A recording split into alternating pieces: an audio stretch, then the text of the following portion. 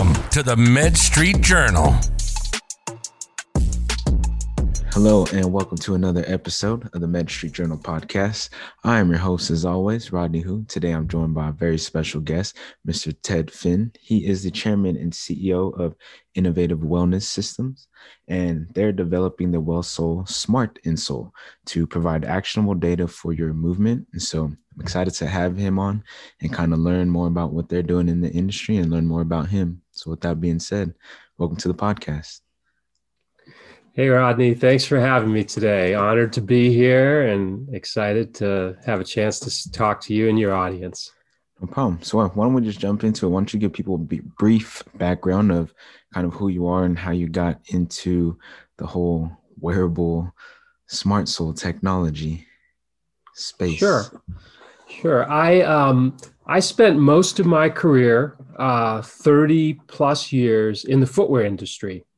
We were making fashion and comfort shoes, innovating in comfort constructions and pioneering different countries for production.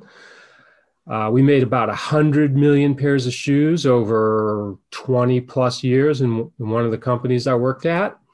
Nice. And then we sold that business and started some new projects. And I was working on a 3D printed insole to help runners and athletes perform better. And a friend of mine and a customer who owns some shoe stores in Boston, very good friend of mine, developed diabetic foot ulcers. Uh-oh.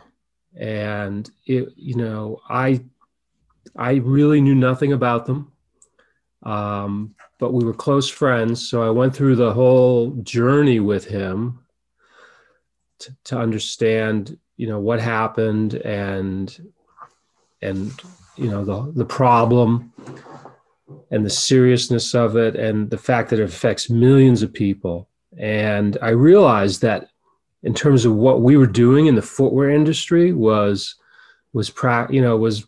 like practically nothing. We were shipping like 1950s, 60s technology, shoes with no seams for diabetics. And I thought that nobody knows feet better than we do. And we could make a difference. So took that 3D printed insole and decided that we should put some smart technology in it and start to understand about how people move and pressure and ulcers and blisters. And that was the beginning of Innovative Wellness Systems. Dang, okay. So it's interesting to hear how people go down their journey and pathway to actually starting some sort of operation or some sort of project like this. And it was because of someone you knew who had been affected, and you're like, all right, there's got to be a way for me to leverage this knowledge and my expertise in this field to kind of help solve that problem. And so how did you kind of go about that process? Can you kind of walk us through that idea from that process from idea to conception of the company? Sure. Well, I had started on the 3D printed insole for runners to find a way to replace the average insole in a pair of athletic shoes or sneakers costs about 50 to 75 cents.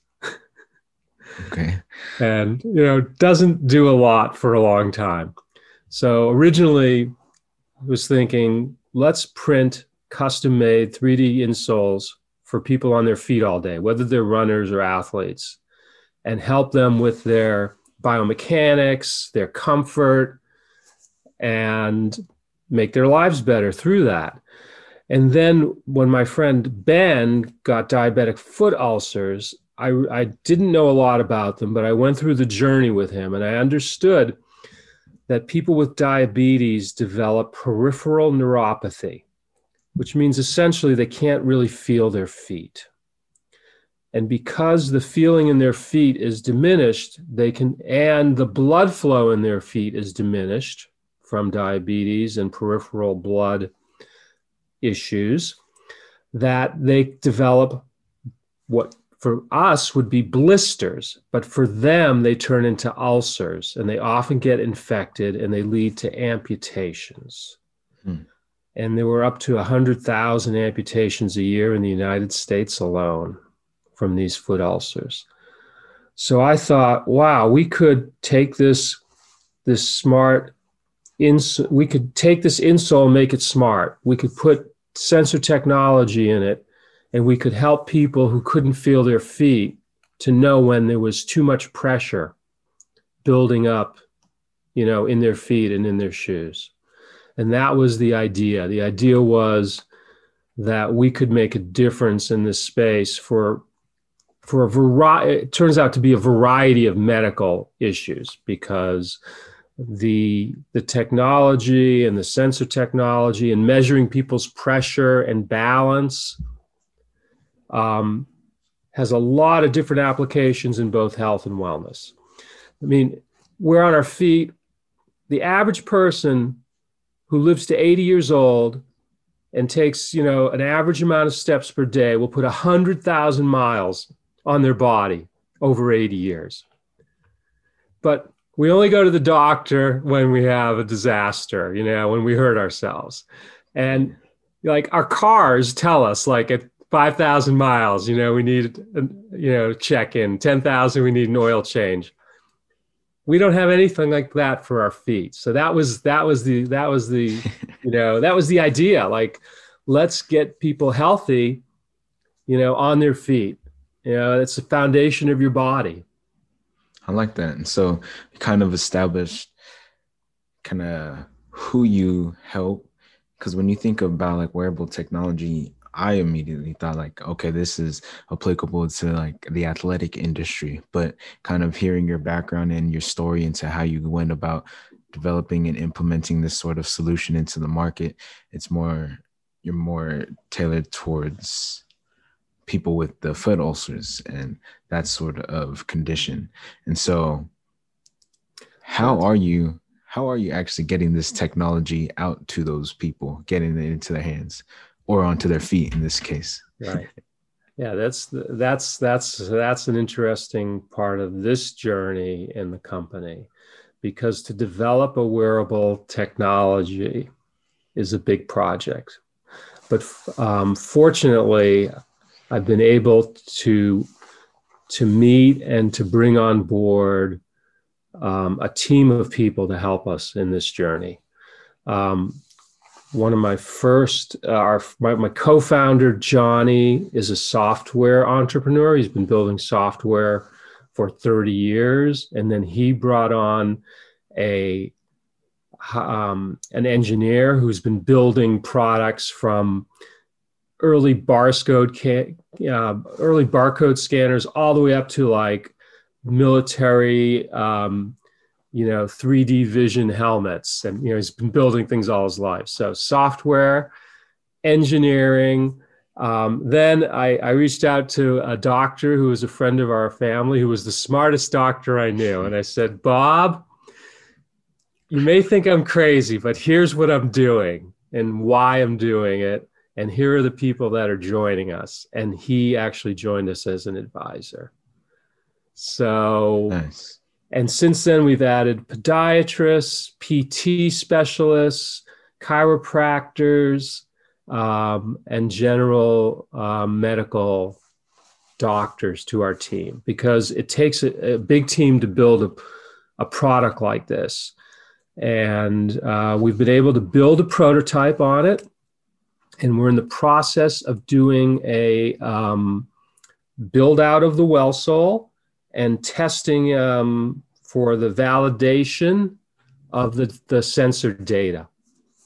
And we're doing that with a university here in Massachusetts that has a major facility and testing labs to do that. Okay. So, yeah, it's interesting to hear you talk about like the different like pieces that go into this sort of project, this sort of operation, not even just like the technology and like the different departments, but the people that you have to kind of reach out to and kind of get them on board with your crazy idea and be like, hey, like I have a vision, I have a plan, like, let's go. And you're able to convince them. So another question I have is like, why don't you think a problem like this has been addressed? Or if it has, why don't you think it's been solved to a point where like you're satisfied?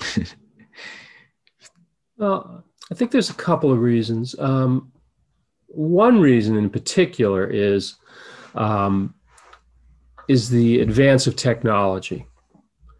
So we met some folks. I met a gentleman who worked in this space and tried to develop a product around this, 7 or 10 years ago. And just the miniaturization of electronics, the sensor technology, cloud storage, all of these, incredible tools were not available, 10 years ago. So I'd say, a lot of it has to do with the timing.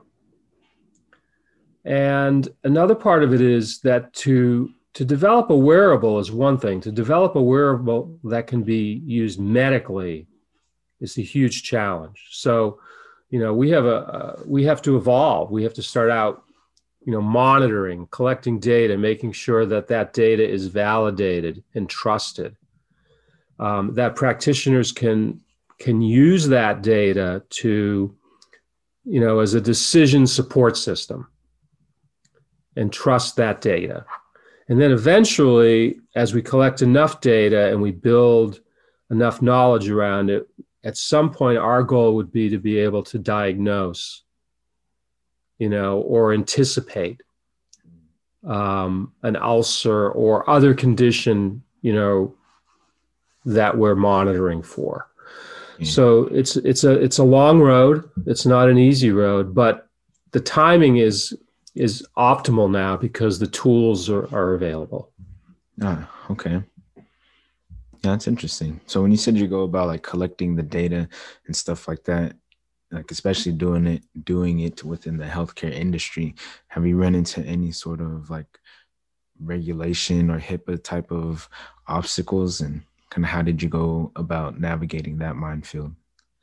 Well, we're still navigating it, but we're very familiar with the rules and requirements, because if we want to be an approved medical device, there's a very long and challenging pathway to do that. But we've started that process. We understand it, and we have between our team and other experts here in the area, we feel that we can do this and that we will do this. But it will take time. We're not there yet. We're still building out the product, and we're taking time to make sure that we're doing some human factor testing right now with the university. So that's providing us a great opportunity, to test and to validate the product before we put it out for people to use or even consider putting it on patients' feet. Okay. And so like you have a lot of experience in footwear and like medical device and wearables and stuff like that. And so what sort of trends do you see occurring within the industry that are either happening now or you see becoming big within the next couple of years? I think that the trend with wearables is going to have a huge effect on our healthcare system. And if managed properly, it will be incredibly beneficial, because we now have the ability to begin to collect data from users and patients in real life, not in the office. And physicians someday, at some point, will be able to use that data. I mean, in some cases, they're using it now, but in many cases, it's we're not quite there yet. But physicians will be able to monitor their patient population and check in with patients and data and decide, I have 5 patients whose numbers are not looking good. I should call them, or I should check in with them, and see how they're doing. And really, focus on giving care to the people that need it the most. And before, telehealth and before it was, everybody makes an appointment to go see their doctor, once a year or once every 3 months or once every 6 months, whether they need it or not. But as we all know, if you have chronic conditions and other conditions, things can change dramatically over the course of weeks and months. So now with remote monitoring, whether you're wearing our WellSoul or an Apple Watch or, other wearables, they're able to keep track of a lot of important data. And this data will also help us to understand some of these conditions better in the general population. Okay. Huh. Man, it's interesting to see what you can do with data, really. But I guess now we're coming up towards the end of the interview, but I do have a question as far as advice. And so what sort of advice would you give to healthcare professionals really trying to get into the wearable technology market? I would say my advice would be thoughtful about where you want to go into, where you want to go with this. Make sure that you're solving a problem worth solving, and that your device or wearable is doing something that people will want to buy or use. I mean, we're making an insole. We're not, there's a bunch of great, watches out there already. So how many watches, can you wear? But we feel that being underfoot, gives us a place, and a position to collect the right kind of data and to be meaningful. So I would say to anybody thinking about wearables, to think carefully about those factors. Okay, interesting. So now we're coming up towards the end of the interview, and I like to end each episode on a little lighter exercise with something I like to call the rapid fire round. So okay, I'm just going to ask you a set of questions, and you give me whatever answer you come up with. All right. Sure. All right. So question number 1: what is your favorite book of all time? All right. My favorite book of all time is On the Road by Jack Kerouac. Okay. Number 2: who is the most influential person in your life or career? My dad. I worked with him for 25 years. We traveled the world together. We made shoes in 12 different countries. What? Nice. It was an incredible journey. So nice. Shout out to the Pops, Mr. Finn. Number 3: what is one goal you want to accomplish this year? We want to finish the first stage of the WellSoul and deploy it for piloting. Okay, nice. And then number 4: what is one piece of advice you would give to your 20-year-old self?